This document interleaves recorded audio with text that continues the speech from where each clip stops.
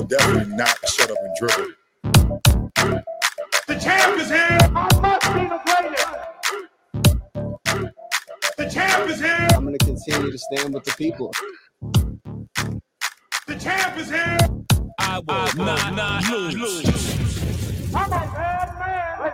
I shook up the world. Yes, welcome. You could have been anywhere in the world, but you're here with we. My name is EJ, and I got my man, MH. Is the DB of the show, and we are Black in Sports, giving a voice to the culture that won't shut up and dribble. Here, interviewing the best professionals in the game and in the boardroom, covering it all, laughing at it all, while providing a platform to be heard. So, you know what we do around this time? We have to bring our guests in. So, Kansas City 100 most influential African-American, Citizen of the Year award winner, and let's get him. He's been inducted, all right, to the Missouri Sports Hall of Fame. He is the president of the Negro League Museum. Please clap it up for Bob Kendrick. Let's go. AKA Prez. Let's go. Hey, so how we start our show, Bob, is we always start our show with a shoot your shot moment. And this is where we ask our guests for a specific time where you went for it all, bet on yourself. Win or lose, right? So our win or lesson, we'll call it win or lesson, but you shot your shot. And we like a specific moment, not, the easy way out saying that you always shoot your shot. You got a story for us? Yeah, no, I think for me, the biggest shot that I took was the shot that brought me back to the Negro Leagues Baseball Museum. That was 11 years ago when I had to make a decision on whether or not I was going to come back and join an organization that I loved after I had actually initially been passed up for the opportunity the first time around. Oh. And I think a lot of people, guys, thought it was an easy decision for me to come back because they know how much this museum is in my blood. It's part of my soul, part of my being. But it was one of the most difficult decisions I've ever had to make in my professional life. And it wasn't just solely because I had been passed up the first time. The museum was going through a very challenging stage at that point in time. It was really on the decline from a financial standpoint. And what I had to grapple with beyond the personal and emotional side of being passed up, and I missed by one vote. I lost a split board vote way back in, I think it was 2009. But what really I had to kind of contemplate and wrap my arms around was the fear factor of what if you can't turn it around. See, I already had, I guess, for lack of a better term, a legacy attached to my friend Buck O'Neil for all those years prior to me leaving. That was in place. People remembered the things that we had done collaboratively. And if you come back and it fails, all that is forgotten. Right. It's one of those things that people don't ever remember the guy that really messed it up. They remember the guy that was there when the ship sank. and everybody would have assuredly said, man, Bob, let the museum fail. Mm-hmm. And so you're grappling with your own legacy and the fear of failure. And at some point, though, and I tell people all the time, guys, and you know this as well as anyone, you're never supposed to make these kinds of career decisions with your heart. They're supposed to be made with your head, rational, well thought out, conceived decisions. Well, if I told you that I made the decision to come back with anything other than my heart, I'd be lying to you. Because every time I tried to be rational, Buck O'Neil jumped on the other shoulder and said, son, come on back home. And at some point, I knew I had to come back. I had to shoot that shot. Whether or not I failed or not, I could not go down not trying. And I made the decision to come back. That was 11 years ago. We haven't looked back since. Literally hit the ground running. And it's been a truly a blessing. It really has. And I tell people all the time, I feel like old Buck, the late great Buck O'Neil, has been looking over my shoulder and guiding my footsteps the entire time. Because I'm not that smart. I am not that smart. I'll be the first to admit. And it just seems like every crazy idea, every whim that we come up with, it just seems to work. And I think there might just be a little bit of divine intervention somewhere in there. And that's okay. That's okay. We got a video of the great Goose Tatum at the museum. And Goose, one of the funniest guys ever. Goose, if you haven't heard that name before, Goose Tatum was a star basketball player for the Harlem Globetrotters, is in the Basketball Hall of Fame, but was also a slick fielding first baseman for the Indianapolis Clowns. And in the video, guys, he gets the home plate and he calls time. And he drops down on his knees and starts to pray. And it's okay to ask for some help sometimes. You need a little extra help. And I think that's been the case with me and this museum. And so I think that's probably the time that I took that shot. You take that shot and you just live with whether or not you make that shot or not. But, I'm so glad I took the shot. Like I said, it's been a tremendous blessing for me, this work that I do. And we're having a really good time trying to keep a museum afloat. There it is. Yeah, that's awesome, because a lot of times leaders, I've been to a million leader kind of talks, and they don't ever say admit the fears that they have when they're successful. But to admit that, that's unbelievable. Mr. Kendrick, where did your love for sports start? Oh, and as a kid in Crawfordville, Georgia. Crawfordville, Georgia is east of Atlanta, west of Augusta, all of about 500 people. I saw that. And, it's a tiny, tiny, tiny town there. But I fell in love with sports early on. I'm the youngest of 6 boys. So all of my older brothers, participated in sports. My father was a big sports guy. He loved basketball, football, baseball. He introduced me to baseball at an early age. So the town was too small to field a high school baseball team. So we had track and basketball. And anyone who knows me knows that I do not believe in running just for the sake of running. So track was out. They ruled that one out right away. And so I actually played high school basketball, which is what got me out to this part of the country. And I was very fortunate to get a basketball scholarship, small college basketball scholarship, to then Park College, now Park University, NAIA level basketball. So I literally chased a basketball from Crawfordville, Georgia to Parkville, Missouri, which is suburban Kansas City. And that was in 1980 when I got out here, and I've been here ever since. But baseball was in my blood early on. I've been a baseball fan since I can remember. I taught myself how to read a box score out of the old Atlanta Journal-Constitution, and just quickly fell in love with this game. And Henry Aaron, the late, great Henry Aaron, my all-time favorite baseball player, my childhood idol, man. I just wanted to do everything like Henry Aaron. And every time we were on the playground, I was always Henry Aaron. I know that the other kids wanted to be Henry Aaron sometimes, but they couldn't. No, I'm Henry. Now, I heard a story from one of your other interviews about when he broke the record, 715, and when he was rounding the bases, you rounded the bases in the house. You hit the couch, you hit mom's TV, you hit her lounge chair's home plate. Did you get in trouble for that? I didn't hear the second part of it. Did you get in trouble for hitting the couches like that? No. My mother was like, what are you doing in there? Because I'm jumping for joy, as almost a 12-year-old kid, because I think I knew, even at 12, I had witnessed history being made. And for me, it is still the greatest sports accomplishment in my lifetime, to have witnessed that. I know older people will say the moment that perhaps Jackie Robinson walked out on the field as a member of the Brooklyn Dodgers, or Joe Louis, or, for those old enough to remember Jesse Owens racing in the face of communism. But for me, the greatest sports moment in my lifetime was Henry Aaron's breaking of Ruth's record, a black man in the Deep South.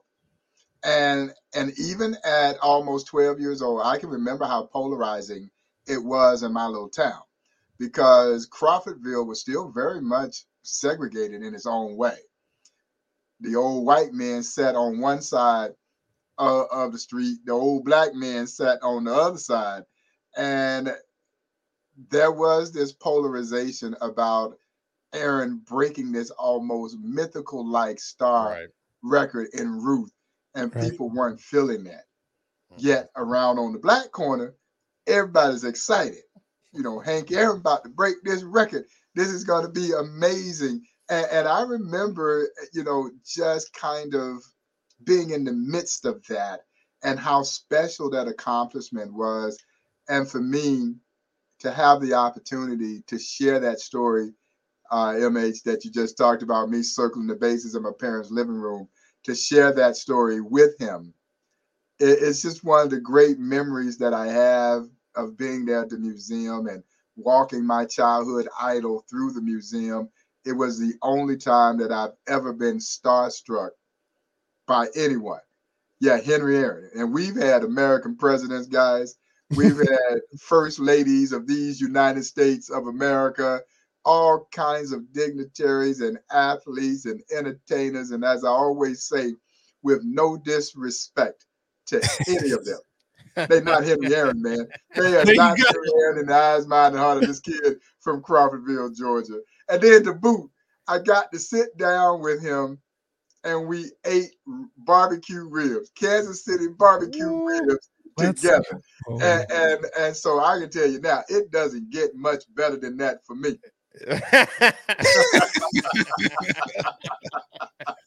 That's absolutely amazing, because that's one of the things that I want to get to, right? Was when we were thinking about your background, is like, where did the love, you know, for baseball come? Because I know you went to school on a basketball scholarship, right?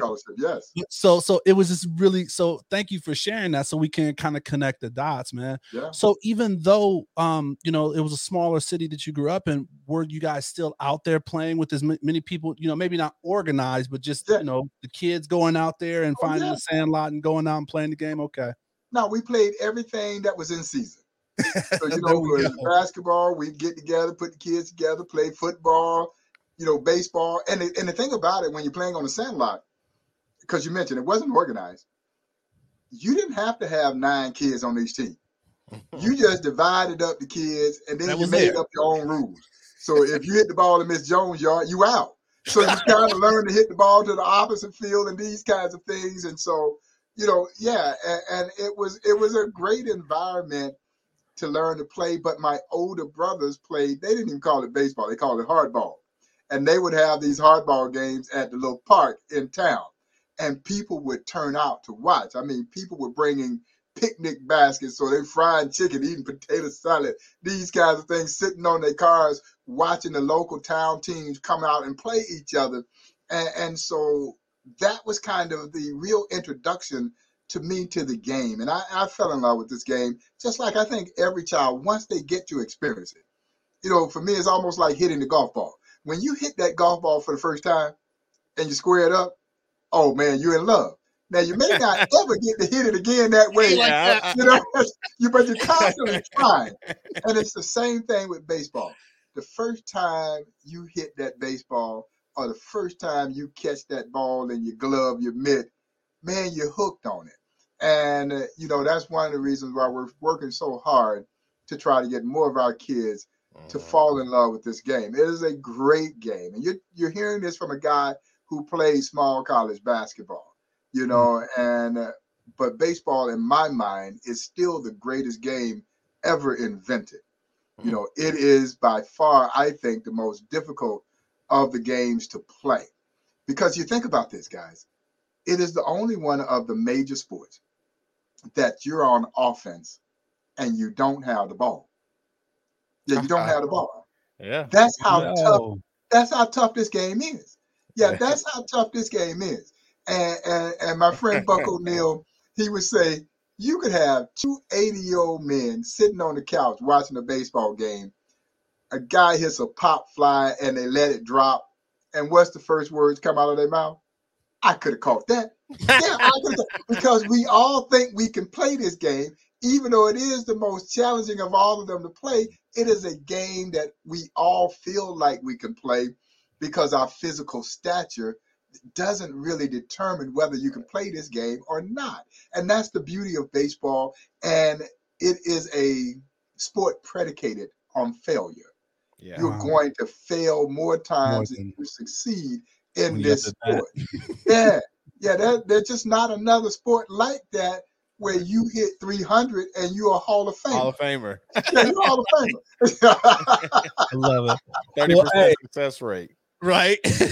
So I don't want to gloss over this, but I do want to dig into make sure we spend, ample time on this. But talk to us a little bit about your time in playing basketball at College Park, right? Because that is a big transition, right? That is why you're here today and where you are right now. So how did you get recruited? And then how, just what was that experience like? I'm still wondering how the hell they found me in Crawfordville, Georgia. I still don't know how Park College found me in a little bit of Crawfordville, Georgia. I was on my way to Howard University. And wow. I had, from the time, guys, that I was maybe 10, 12 years old, I had a brother that lived in D.C. And so from that time on, I knew I was going to Howard University. And I had gotten accepted. My senior year, I got accepted to Howard University, but they wanted me to walk on for basketball. They didn't have any money for me. And so I was prepared to do that. And then in the 13th hour, here comes Little Park College in Parkville, Missouri, saying, hey, we got some money for you if you want to come out here. And of course, I followed the money. I went with the money, man. And so I packed up. My brother came and picked me up, drove me from Crawfordville to Parkville, Missouri. We pull up on the campus. It's a small, quaint, beautiful little campus. But the dorm that I was staying in, I'll never forget this, Deering Hall. And it was an older dorm where they put the freshmen in. And you get there, and it's kind of like Wrigley Field with all the vines running up the side of the building like the outfield at Wrigley. And my brother kind of looked at me. He says, well, are you going to stay? I said, yeah, I'm going to stay. And I've been in this area ever since. I played a couple of years there at Park. I broke my foot. And when I broke my foot, I kind of said, okay, that's enough now. It's time for me to lock in, focus on my studies. And I was very fortunate. They allowed me to keep the little partial basketball. Nobody was getting a full ride scholarship at that time, but a little partial scholarship I had. So I started doing some of the stuff that you guys are doing. I was writing on the radio, doing a little TV stuff on campus. But I was still connected to sports. And I knew I always had a passion for sports. And I just felt like I would do something sports related. I had no idea it would be on the history of sports. Yeah, but in my mind, EJ, I thought I could shoot it. Yeah, I thought I could shoot it. They didn't have the 3-point line when I got to Park in 1980. And so my kids get tired of hearing me talk about, but they got the chance to witness, playing a little pickup basketball, that the old man could have a little range. He could shoot a little bit. And I still think I can shoot it, but no, I can't do it anymore. I need a whole lot of picks now to get a shot off. I love it. So that's the scouting report. Don't let Mr. Kendrick shoot. Yeah, don't give him space. I love it. Well, that's a great kind of segue into what you were doing in college, like writing and doing the radio show, because you started, and we're moving into the career. So we like to call this part of the in the game, right? So you started your career in the news world, right? So you started with was it the local paper? Is the Kansas City Star? When I graduated from college, my first job was with the Kansas City Star, the daily newspaper. But I was working in what they call the composing room.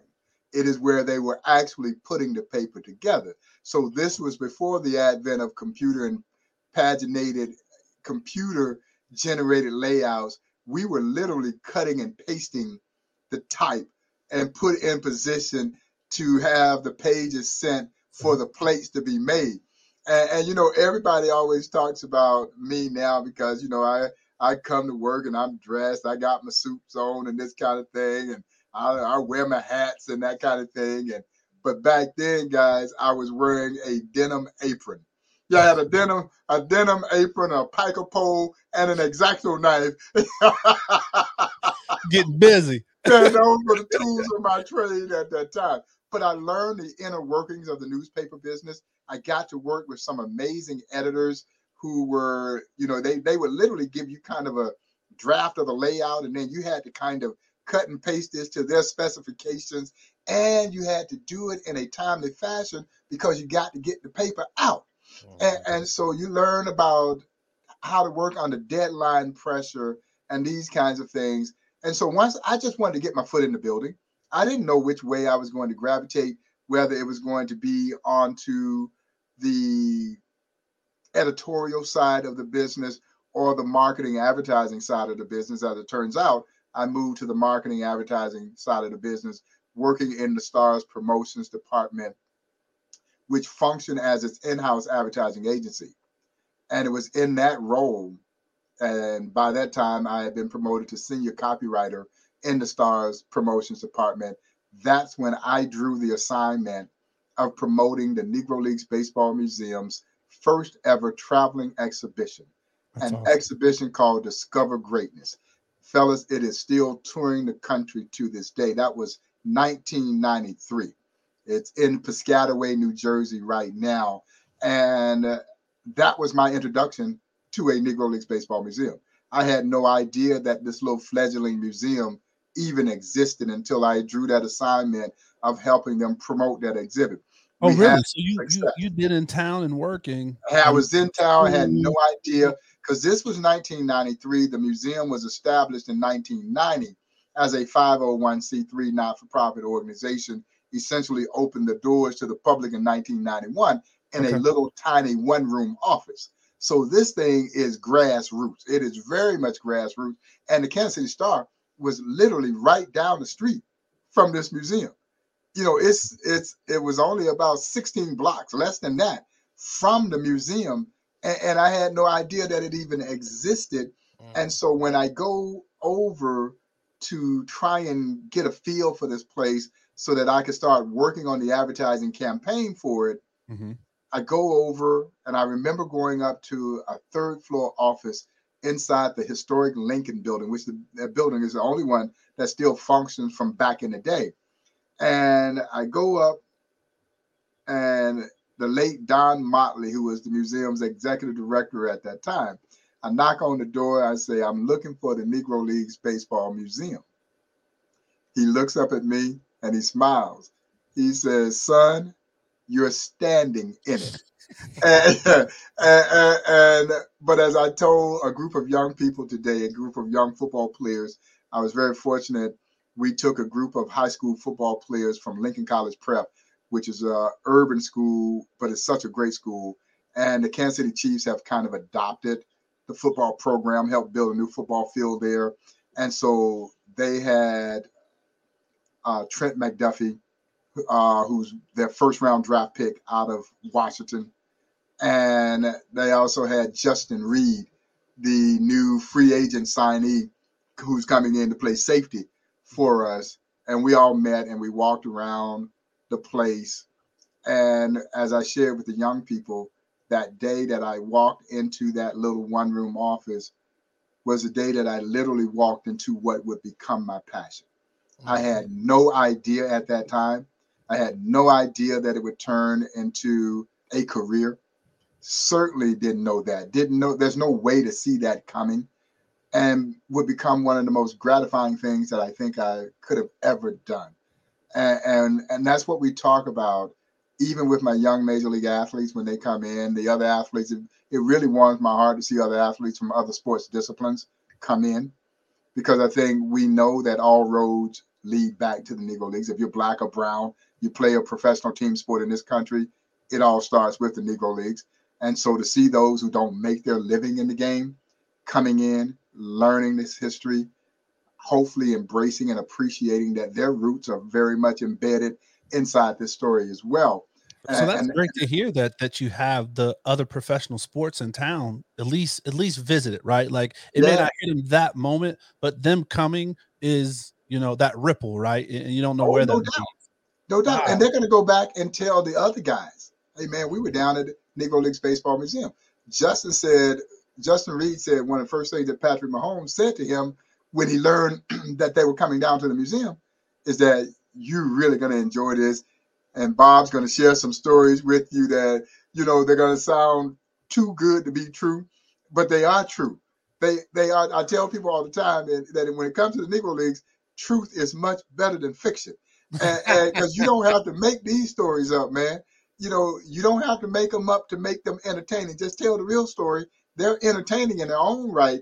And we had a chance to walk through with about, I guess it must have been 15, 20 young football players, high school football players from Lincoln today. And that's what we talk about, passion, finding your passion, following your passion.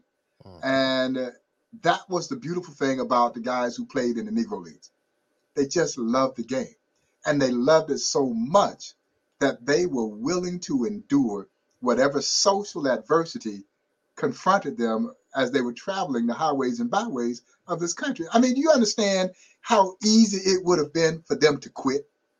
Just say the hell with this, because they weren't making that much money.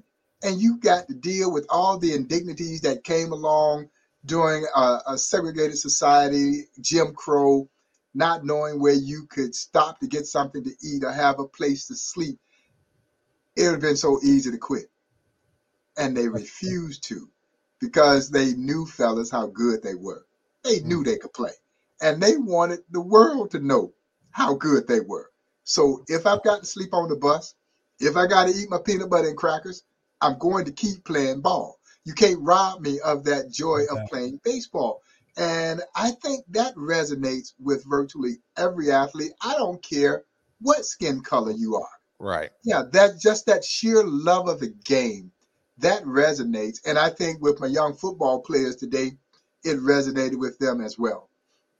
We're going to get a little bit into your podcast, but talk about stories. One story that I heard on the podcast that I think if you could share just parts of it with us about a woman in the game. And there's multiple women in the Negro Leagues that I didn't have any idea, but specifically Miss Peanut Johnson, the pitcher. Maybe. Can you talk a little bit about that? Yeah. No, there were 3 women to play in the Negro Leagues. They were all pioneers.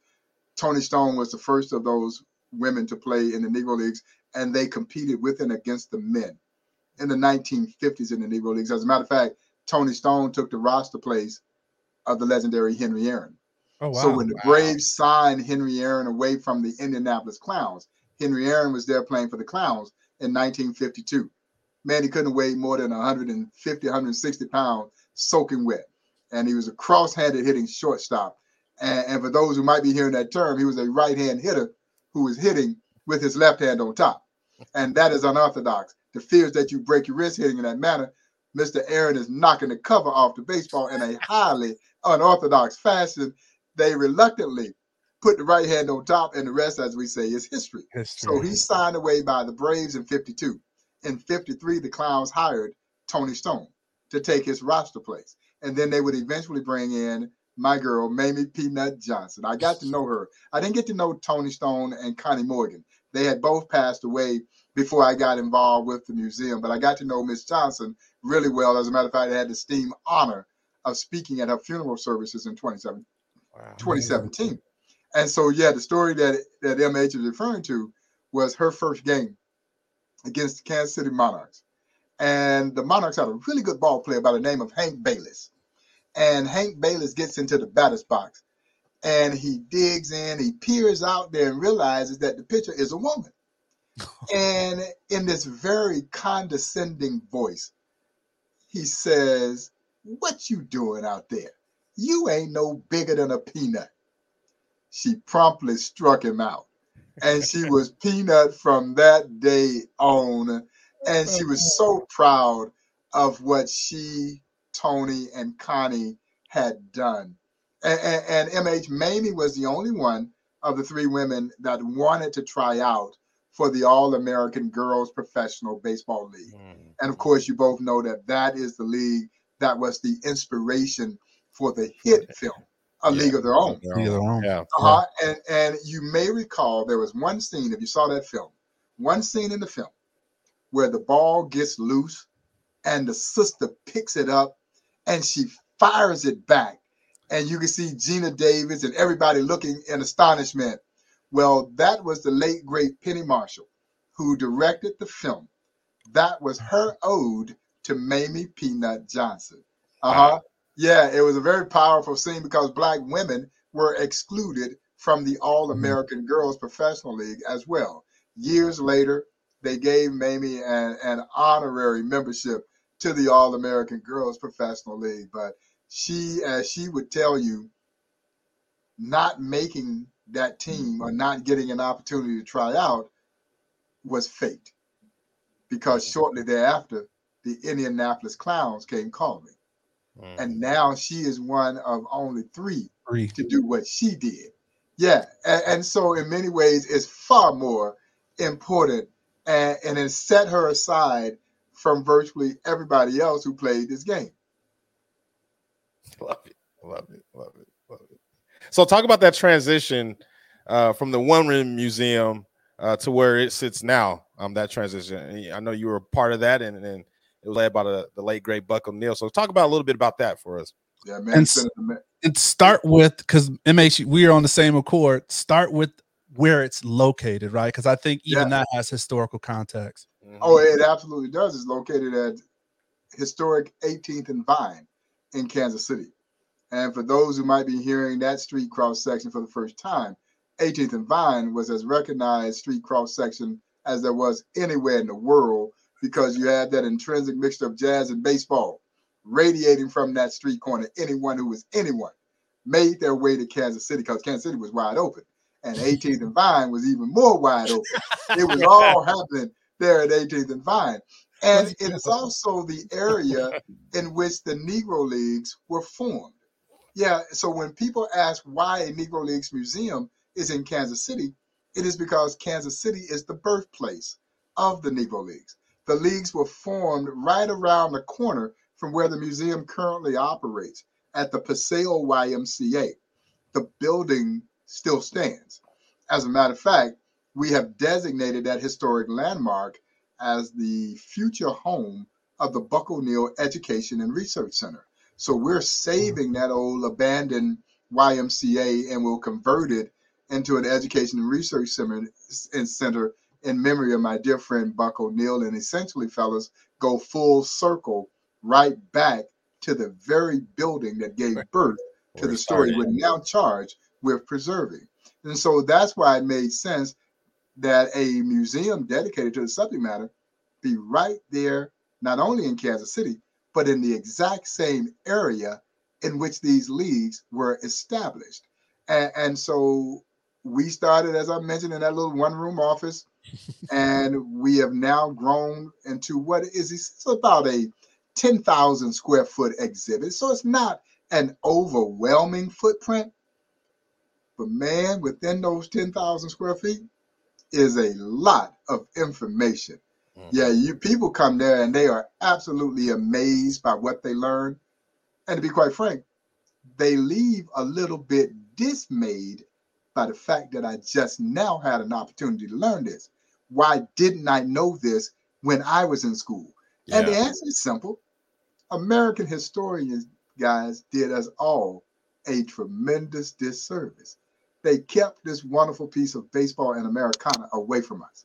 So as I oftentimes say, countless generations of us have gone through our own formal educations without knowing one of the most significant chapters, not in baseball history, but in American history.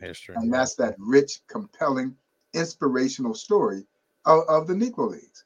And along that journey, from that one-room office to those 10,000 square feet of exhibit space that chronicles the story of Black baseball in America in general, and the professional Negro League specifically, the Little Negro Leagues Baseball Museum is today recognized as America's national Negro Leagues Baseball Museum, as deemed and designated so by the United States Congress in 2006. So it has been an amazing journey for a museum that no one gave any chance of succeeding.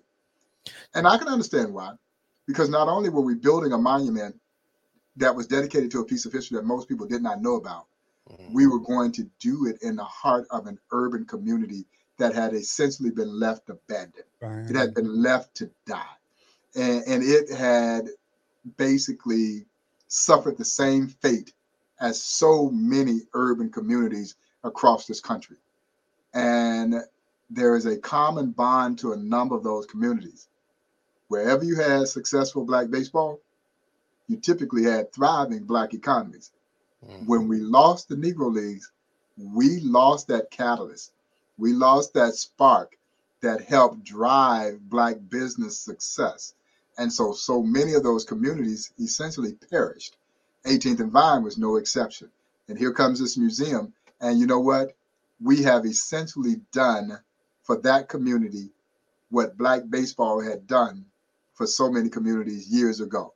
Yeah, no, it's a beautiful thing to see that people are now living and working and playing at historic 18th and Vine again. And at the center of that is the Negro Leagues Baseball Museum. You touched on it. I think it's so important. I used to live in Boston, Massachusetts, and you can walk around Boston, Massachusetts, and they say, oh, that blade of grass was something that Paul Revere stepped on, right? And they are so proud of the history of Paul. It doesn't matter what it is. It's like, this is where Paul Revere was. But to preserve our history, I didn't mean to joke about that. It's true story. It's a literally true story in Boston. Yeah. But to preserve our history, I think it's huge. And I think we need to do more of that as a people and as a culture. Touch on that. Well, yeah, I think you're absolutely right, because what we know, fellas, is that there are tremendous gaps in the pages of American history books. Yes. History has essentially only been told through one purview. And there are so many who have contributed to the greatness of this country, and their stories have never been told. Right. And so it is incumbent upon cultural institutions like the Negro Leagues Baseball Museum to help bridge those gaps. You know, that's part of the reason why we're so important. And that's why I talk about the fact that people leave there sometimes dismayed. And these are not just Black folks. These are folks of all races, because we don't necessarily like the fact that someone arbitrarily decided what you and I should know. Yeah, someone else made that decision for us, rather than us having an opportunity to determine what we want to learn and when we want to learn about it. And that is by far the reaction that I see from so many of our visitors when they come in. It's like, how could I not know this? Yeah, I was robbed of it, right? Like, just robbed of it in a sense, right? Oh, no question. We've been cheated. And I talk about that even from a baseball perspective. As baseball fans, we were cheated. We should have seen all the great players take the field together. Right. And it only leads you to wonder how much better our game would have been. We saw what happened after 1947, when the doors did open. And all of a sudden, Black and brown players started to flow into Major League Baseball. What happens? Major League Baseball was better. The game was better. As I remind people, they didn't learn to play baseball after 1947. They were playing great baseball well before 1947. So it only makes you wonder, what if the doors had opened sooner? Well, the record books would be entirely different. But what we saw happen was, you won't let me play with you in the major leagues? Okay, I'll create my own league.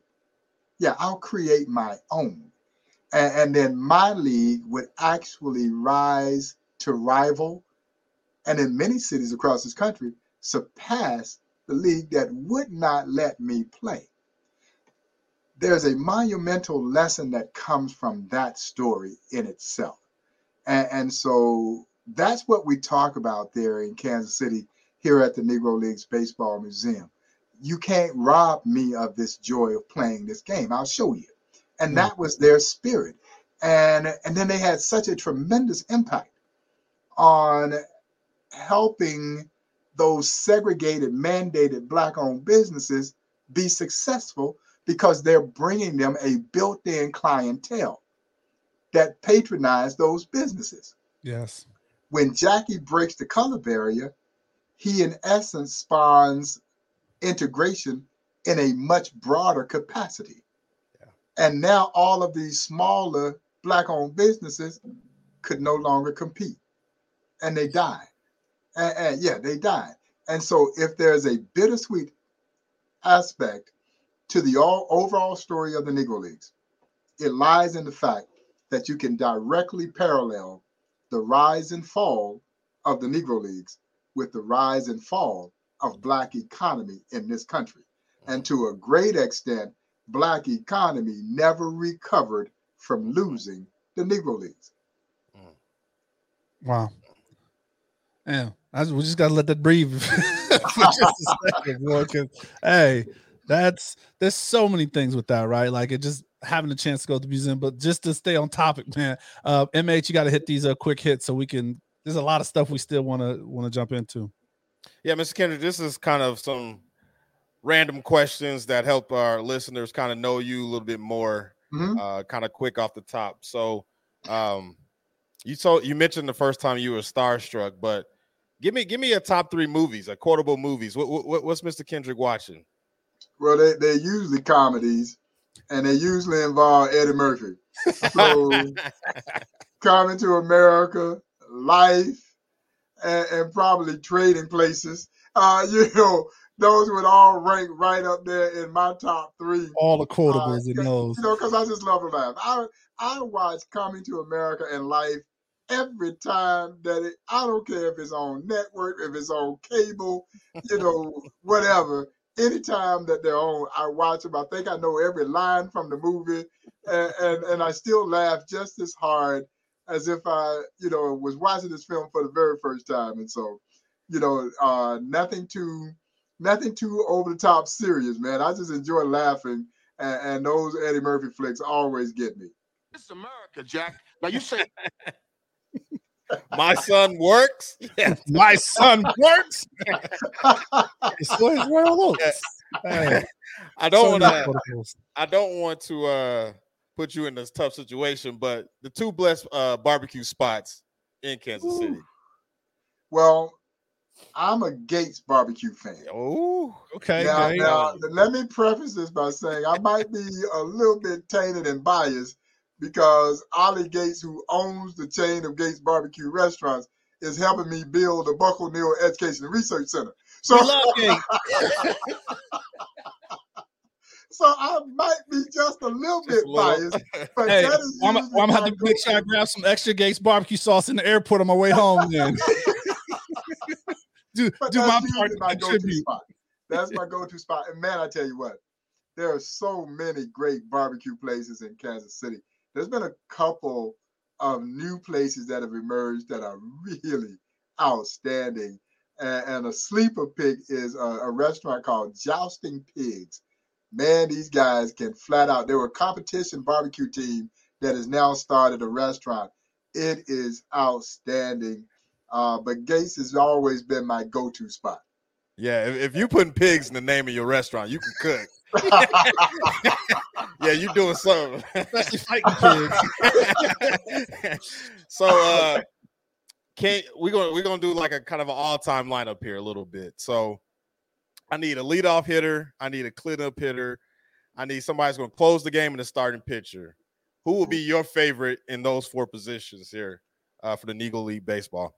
Oh man, leadoff has got to be Cool Papa Bell. Cool Papa Bell. Yeah, Cool Papa gonna get on base. He's gonna steal your bases.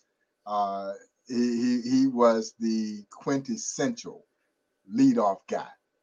Yeah, he could slap that ball on, slap that ball in the hole, and his speed was such. If he bunted the ball back to the pitcher, the entire infield would start saying, "Hurry." That's Mr. Kendrick, is that real? Is that real life? So Cool would be my leadoff hitter. Josh Gibson would have to be hitting in the cleanup spot. Absolutely. Power personified. He was going to drive him in. He was going to put fear in the other pitcher's heart. He didn't have a weakness as a hitter. He just didn't, because, as you know, most power hitters, they're going to strike out a lot. Right. Back then, about 100 times a year. Today, almost 200 times in a season. I mean, it's just ridiculous. But, that's the way the game is played now. I guess I'm just a little old school. I don't know how you can strike out 200 times and that still be considered good. But the analytics, the sabermetrics, and all of this stuff says, well, if you get me 20, 25 home runs, it doesn't matter if you strike out that many times. I just don't see how that could be good. It's not good for the game either. Mm-hmm. But Josh might strike out 25, 30 times in a season. Wow. with incredible power. And he wasn't just a great power hitter. He was a great hitter. Lifetime batting average of nearly 354. And in head-to-head competition against major leaguers and countless exhibition games, hit over 420. Whew. And guys, he's doing it as a catcher. Mm-hmm. Catchers don't do that. No. You get one or the other, but rarely do you get the combination of the two. And he gave you both. And then if I'm going to have a starter, it's got to be Leroy Satchel Paige. Yeah. As Mark O'Neill would say, you might beat him when he was out there messing. Yes, sir. You might beat him when he was out there messing around. But fellas, when he was locked and loaded, forget about it. Forget about it. You know, he had everything you needed to be a star. And he was one of the biggest stars on the face of the planet. And the bigger the moment, the better he was. And so you need that kind of guy. Now, there were a lot of great pitchers in the Negro Leagues, but very few of them combined what Satchel had. And that was longevity. By his estimation, he pitched in over 2,600 games. The great stuff. Recorded some 55 no-hitters and only God knows how many strikeouts. Wow. And the charisma. He could sell it. He could sell it, you know, because when he rode into town, the entire town was shut down to watch the old man do his thing, and he would guarantee to strike out the first 9, and more times than not, he did. And so people still come to me so many years later saying, well, I saw Satchel pitch when I was a little boy. My grandfather talked about Satchel. I mean, he was the guy. And then I think closing for me would be Satchel's relief, a guy by the name of Hilton Smith. Hilton Smith is in the National Baseball Hall of Fame. And I always say that he had the misfortune of being on the same team with Satchel. Misfortune is probably not the right word, because I'm sure Hilton enjoyed his time playing with Satchel. But when Satchel walked in the room lit up. You knew he was in the room. When Hilton Smith walked in, he was very quiet, very workmanlike, very reserved, just as lethal. Hilton Smith did something that I don't think we will ever see done in the game of baseball again. He won 20 games or more, 12 consecutive years. But you hear Satchel, we talk about Satchel pitching almost every day, 2 or 3 innings almost every day, because he was the drawing card. He was the meal money. And no matter how people might have felt about Satchel, if you were on his team, you understood that Satchel helped you get paid. And so, but Satchel would pitch his 2 or 3 innings, and who came in to pitch the last 6 or 7? Hilton Smith. And the old timers would say, the old timers in the Negro League say, well, if you're going to get anything, you better get it off of Satchel, because you're not going to touch Hilton Smith.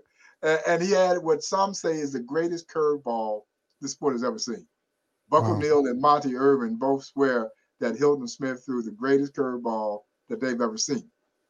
He threw the big 12-6 breaker, that big over-the-top breaking pitch, and then he threw what he called a tight curveball. Today, about 3/4 here, they would call it a slider today. And he threw it with amazing pinpoint control. And then what Hilton Smith is also going to give you, he's going to give you a big bat. Yeah, you don't need the DH. No, you don't need no DH. Hilton Smith hit over 300 for his career, because when he wasn't pitching, he played the outfield. I love it. All right, so we're going to jump into the winning circle, because this is some of the important stuff, and this is, I think one of the best parts that we like to do as far as the show is just talk about some of the great things you have going on there. So want to start off with really big, seeing it on social, and then of course prepping for the show, is the commemorative coin collection that you guys have got done with the U.S. Mint. So tell us about that.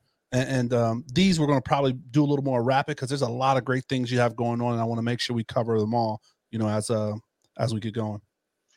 Well, it's something that we are, as you could well imagine, tremendously proud of to have earned the opportunity for the Mint to create the first ever set of commemorative coins dedicated to the Negro Leagues.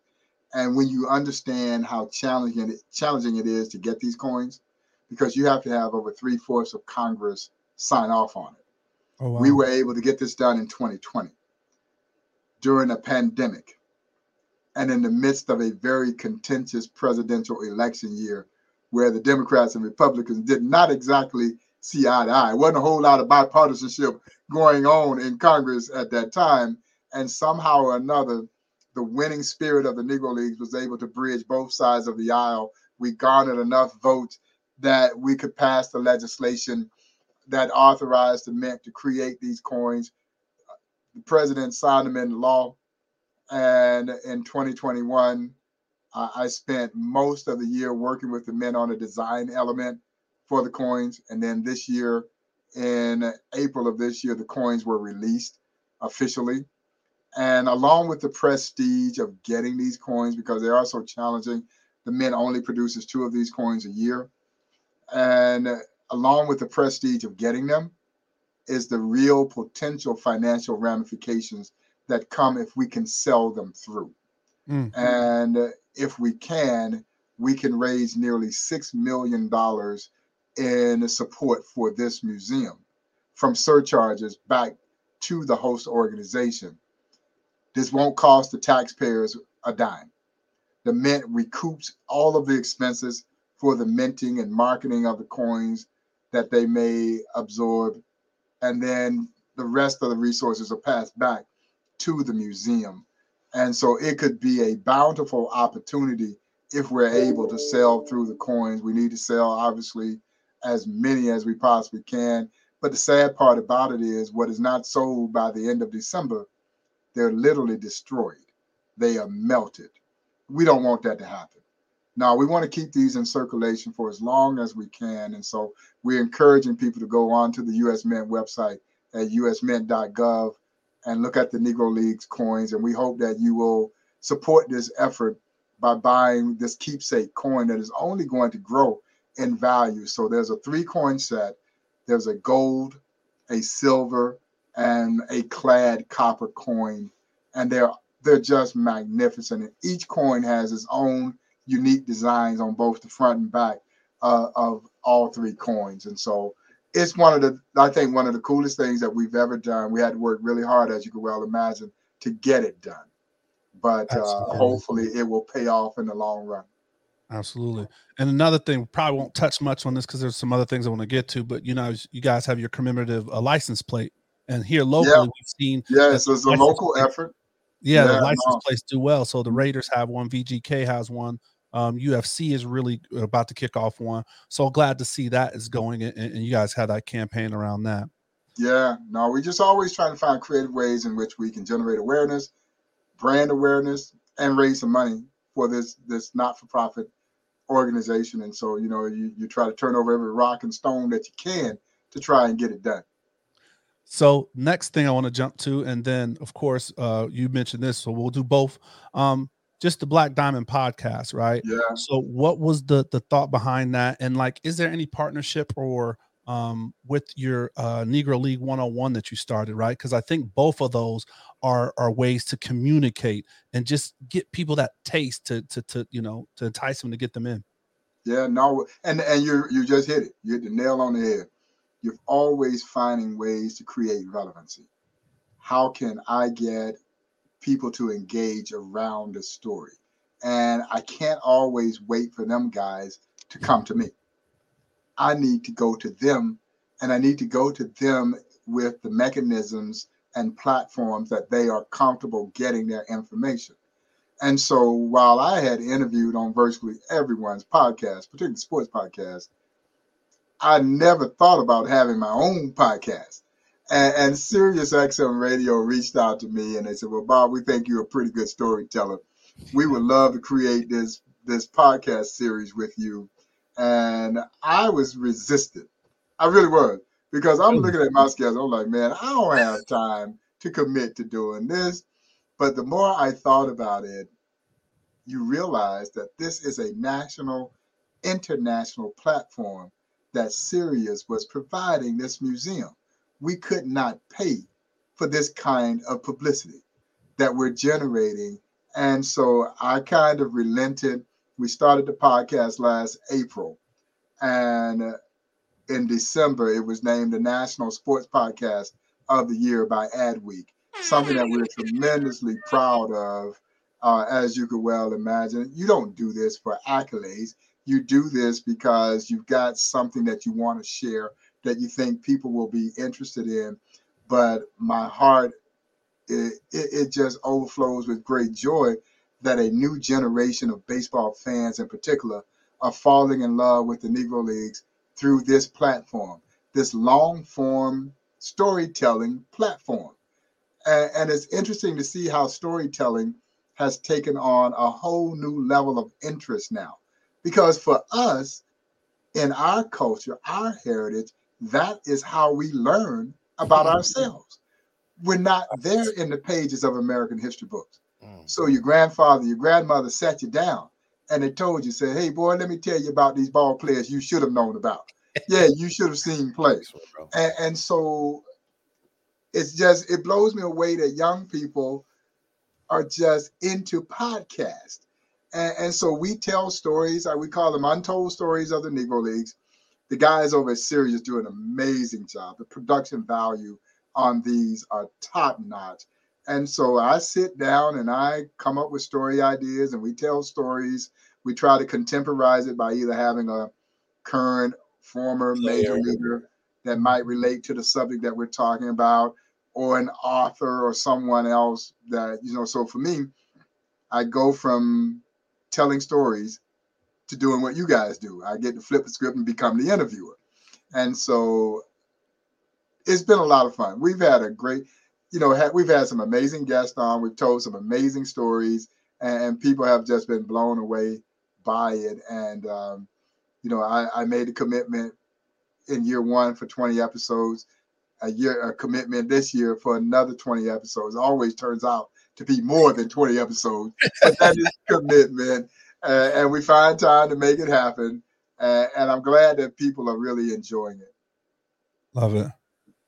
So one of your guests was Mookie Betts, and I guess just real quick, kind of talk on, the black players in the game right now and what they're learning from the Negro League Baseball Museum. Well, we've been blessed to have so many of that handful of young black stars come to the museum. Mookie has been several times, and so to sit down and catch up with him, which is the first time I've had a chance to catch up with him since he joined the Dodgers. The Red Sox would annually bring guys by the museum. My good friend Joe Castiglione, who is the radio voice of the Red Sox, would always bring guys by, and he brought Mookie by. And of course, Jackie Bradley was still with the team at that time, and several other guys. And so, but it had been a while since I had an opportunity to catch up with Mookie. And, representation does matter. And our sport, I think, is the most aspirational of them all. So if kids are wanting to get into this game, they need someone that they can emulate. And when you talk about Mookie Betts, I'm thinking you're talking about one of the very best in the game. He is a consummate 5-tool kind of player. And so, but he finds the Negro Leagues fascinating. Just as most of the young major league stars, black or white, they just all find it fascinating because, again, when you make your living in a game like this and you know how difficult it is to play under the best of circumstances, no less the kind of adversity that these athletes had to face, you can't help but love and appreciate what they were able to accomplish, against that backdrop of segregation, Jim Crow. And yet they played the game as well as anyone ever played the game. And Mookie embodies the spirit of the Negro Leagues. He plays the game like they played it in the Negro Leagues. That's why we need more of that. The Negro Leagues understood that this game was entertainment. It was entertainment, at its very finest. And it didn't mean that you weren't going to see sound, fundamental baseball. But when you combine great fundamentals with great athleticism, you get something special to see. And they knew that, which is why the fans flocked in to watch them play. or as Buck O'Neil would say, you couldn't go to the concession stand because you might miss something that you ain't never seen before. I love it. So speaking of Mookie, he's a part of the Players Alliance that they formed. I want to say that was in 2020, like while we were going through that social unrest. And maybe it's at work before, and they did a stop here in Las Vegas. What are they bringing, or what's in the works, or have there been any kind of conversation of how they can be ingrained in kind of telling not only the story of baseball, but the Negro Leagues as well? Well, and I think, and I appreciate the fact that my good friend Curtis Granderson, who heads the Player Alliance, he is such a strong advocate of the Negro Leagues Baseball Museum. Every club that Curtis played on, if they came to Kansas City, he came to visit the Negro Leagues Baseball Museum.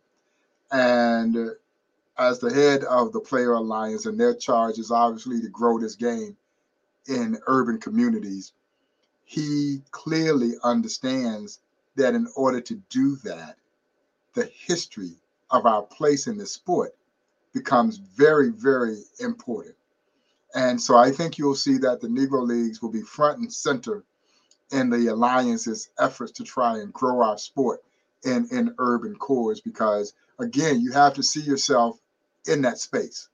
And so when kids walk through the Negro Leagues Baseball Museum, they see people who look just like them, who played this game, guys, as well as anyone ever played this game. But not only did they play the game, they own teams. They were managers and coaches and traveling secretaries and team physicians.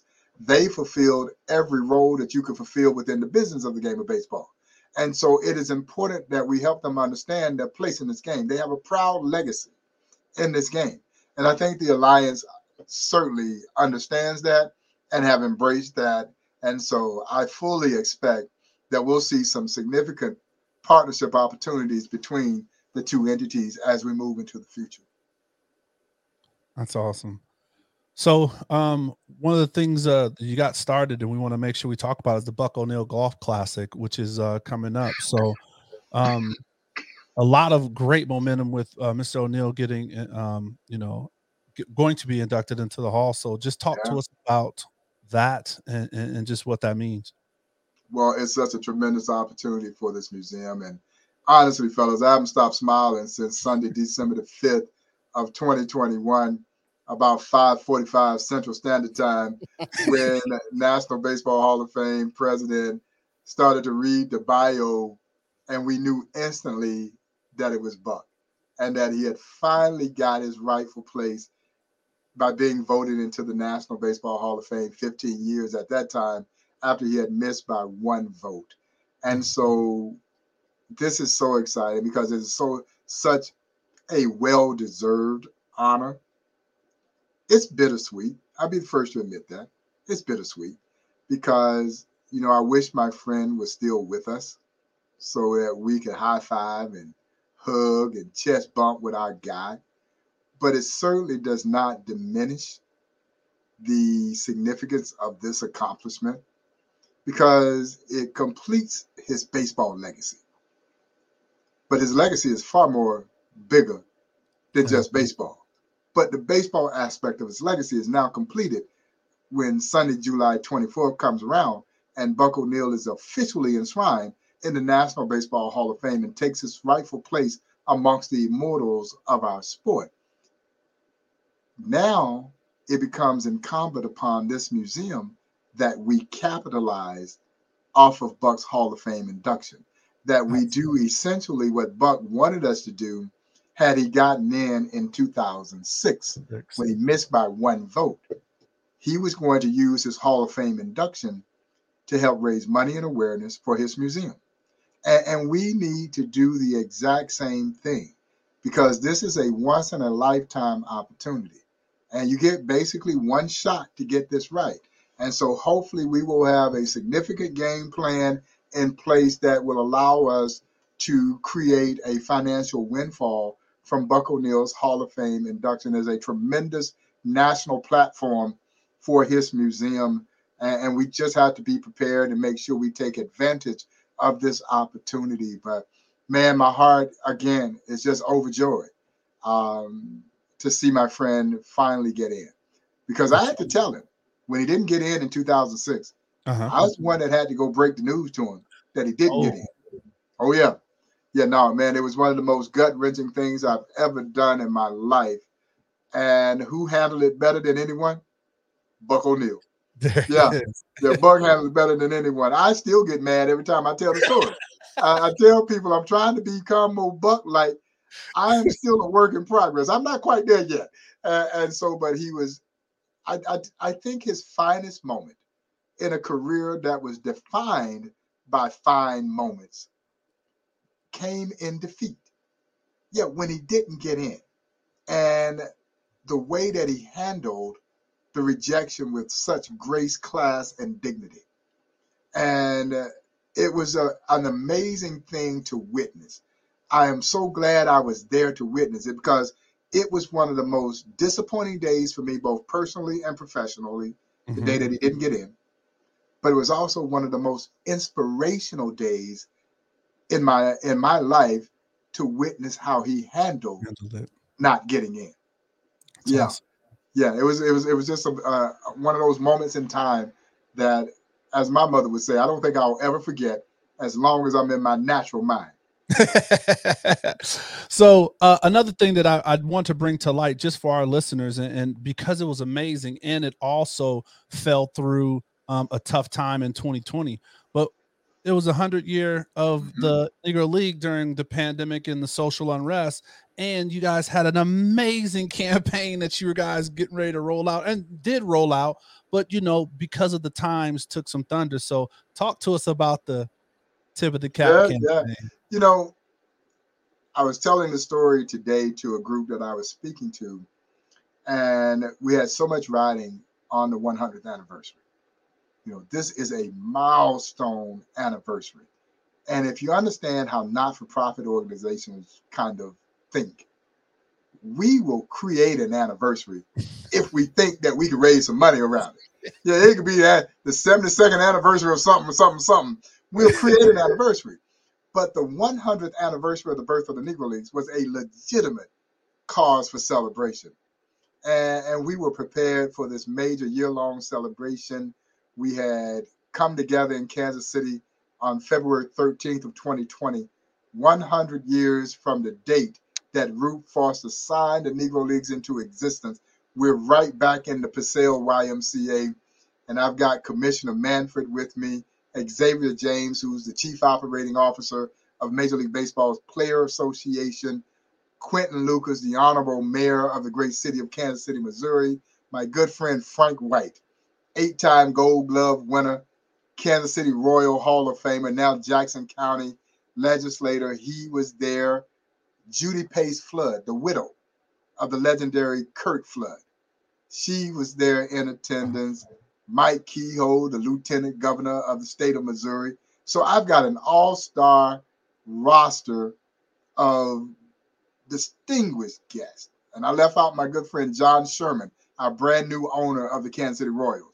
They're all there with us to make this announcement of this year-long celebration to commemorate the 100th anniversary of the birth of the Negro Leagues. Major League Baseball presents the museum. Well, actually, Major League Baseball and the Players Association jointly present the museum with a $1 million contribution. And anybody who knows me that knows that anytime a check is involved, I'm smiling. And so I had a million reasons to smile. And then we rolled out our plans for this year-long celebration, which included a National Day of Recognition. And as much as I was excited about the $1 million, I think I was more excited about the first time that Major League Baseball in its entirety, all 30 teams, were going to honor the Negro Leagues on one single day. They were going to wear our special commemorative 100th anniversary patch on the uniform, and then we were going to stage in all the stadiums that day a tip your cap to the Negro Leagues with fans and players involved in each of the stadiums. This was supposed to happen on June 26th, and it became, 30 days after we have this announcement, all heck break loose. Yeah, a doggone coronavirus. As I tell the folks today, I still don't know what a coronavirus is. Although all I know is it wreaked havoc. and we had to shutter the museum on March 14th. We didn't reopen it until June 16th of 2020. And it became very apparent that this National Day of Recognition was not going to take place on June 26th. Because if you recall, at that time, both Major League Baseball and the Players Association were in very contentious negotiations, not on when the game was going to be played, but if the game was going to be played. And so, yeah, I tell people all the time, as a steward of the story, you know that you are not allowed to wallow in self-pity. No, this would be doing a complete disservice to those athletes who called the Negro Leagues home. They never cried about the social injustice. They went out and did something about it. So you know you're not allowed to wallow. But I'd be lying to y'all if I told you I wasn't doing some wallowing. Yeah, there was some wallowing going on now.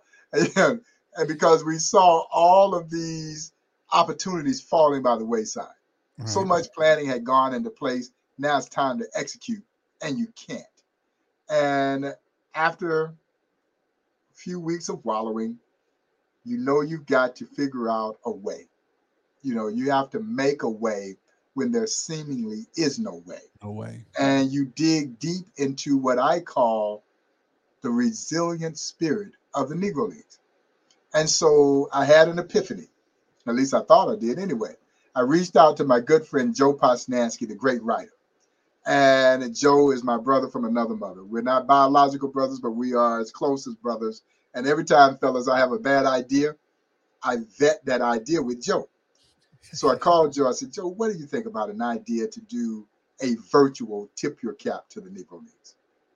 Maybe we could get a few dignitaries and a few current former athletes and others to tip their cap. Because as you both know, in our sport, there's nothing more honorable that a ball player can do than just a simple tip of the cap. It is the ultimate show of respect. And I'm waiting for him to tell me, Bob, we don't have enough time to do this. You're crazy. He didn't say that. He thought it was a great idea. He reached out to his business partner, a guy named Dan McGinn, a tremendous communication strategist out of the DC area. And we shared the idea with Dan. He thought it was a great idea. And the three of us went to work. And in about a week's time prior to when the June 26th celebration would have taken place in stadiums, on June 27th, we rolled out this crazy concept called Tip Your Cap to the Negro Leagues. And we rolled it out with 4 U.S. presidents tipping their cap. That's President Obama, President George W. Bush, President Bill Clinton, President Jimmy Carter, transcending athletes like Michael Jordan, Magic Johnson, Billie Jean King, entertainers to the likes of Stephen Colbert, Conan O'Brien, the late, great General Powell, Henry Aaron. The list just went on and on of incredible folks who jumped on the bandwagon with us to pay homage to the Negro Leagues by tipping their cap. But as I tell people all the time, when we literally went into outer space and got a tip of the cap from astronaut Chris Cassidy, who was aboard the International Space Station, I knew then that we had done something pretty doggone special. And this campaign went viral, man. And you don't create these campaigns with the mindset that they're going to go viral. Viral campaigns, they just happen. But, the other side of the equation for me is why I think this really resonated with so many folks was that the George Floyd murder had just recently happened at that time. And honestly, I think we needed something that could galvanize us, and here was this story of the Negro Leagues and the 100th anniversary. And again, I talk about it all the time from the context of the winning spirit of the Negro League that was seemingly bridging some of that racial divide that we were seeing. And people got involved and they supported this. And all of a sudden, the museum goes from this feeling of doom and gloom to renewed hope and optimism. And by the time we got through that year, we had one of the greatest years we've ever had, even though we couldn't celebrate the way that we had hoped to celebrate. And we've been riding that momentum ever since. And now, again, the Buck O'Neil celebration become that springboard. You know, that's why I told you early on in the show. I gotta believe that old Buck is guiding my footsteps, man. I'm not that smart. I am not that smart, and somehow this stuff just seems to work. And you know, it helped us build some much needed momentum. You know, we're not out of the woods with this thing, but you know, people are coming back out again.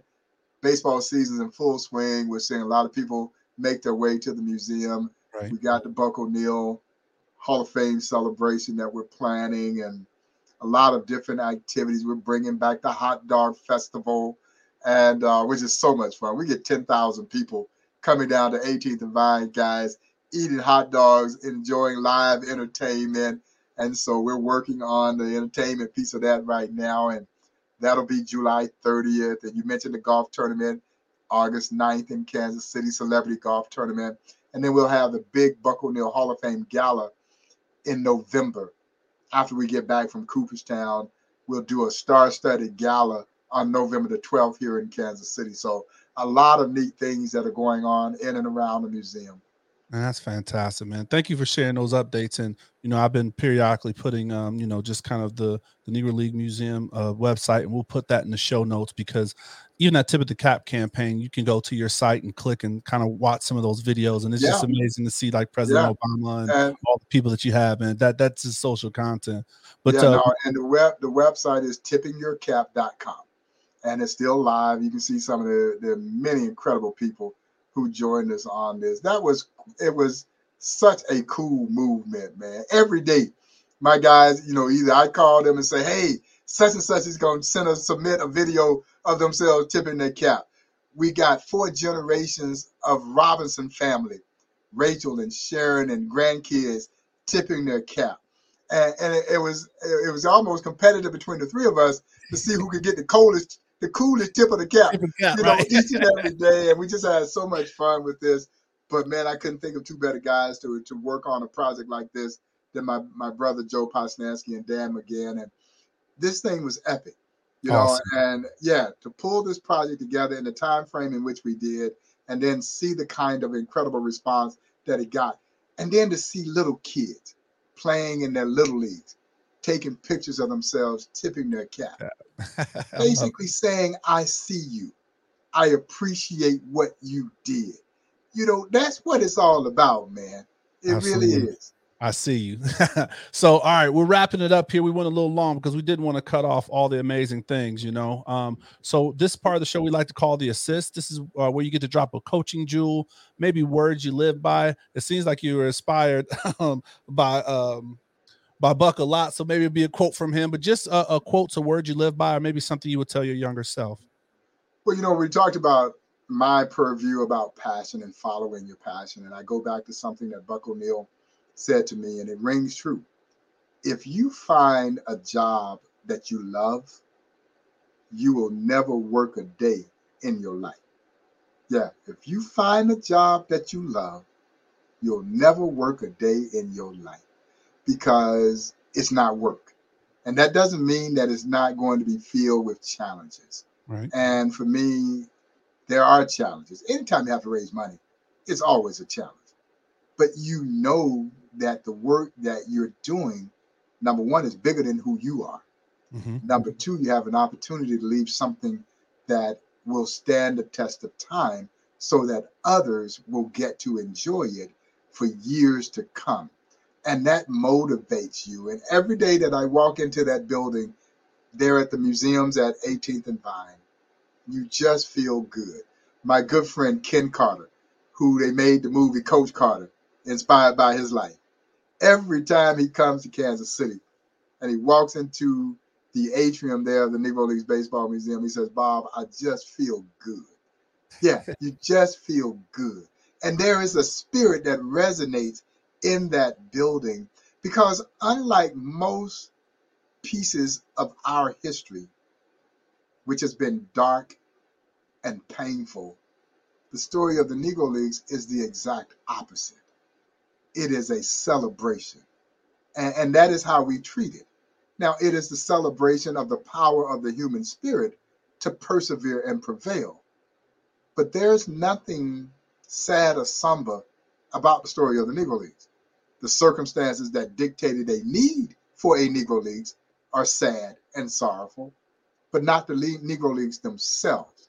No, they are a great example of what you do to overcome the adversity. So many people will just dwell on the adversity.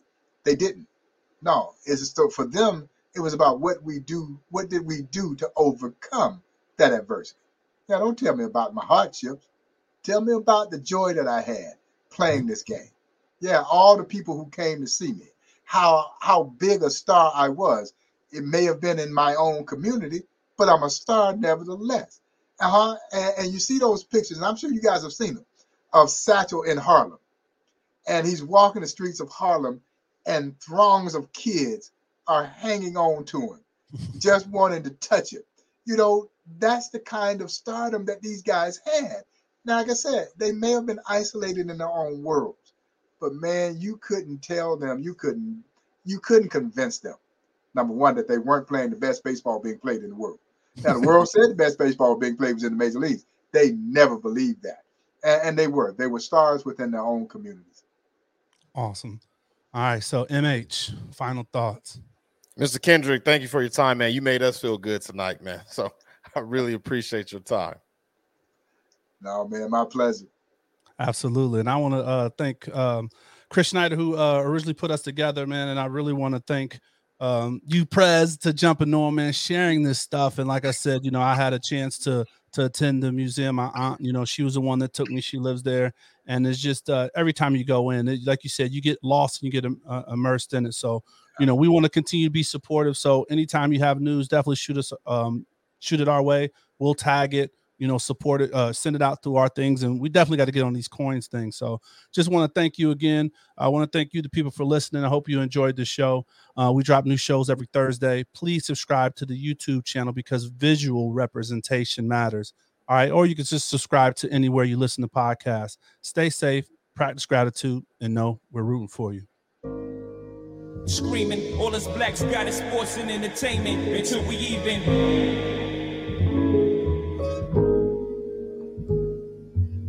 Assuming I'm rooting for everybody that's black. Yeah. Yeah. Assuming I'm rooting for everybody that's black. Yeah. Look. Assuming I'm rooting for everybody that's black. Spent about 2 racks on handmade new rags. Assuming I'm rooting for everybody that's black. That's everybody from sports to college class to rap and back.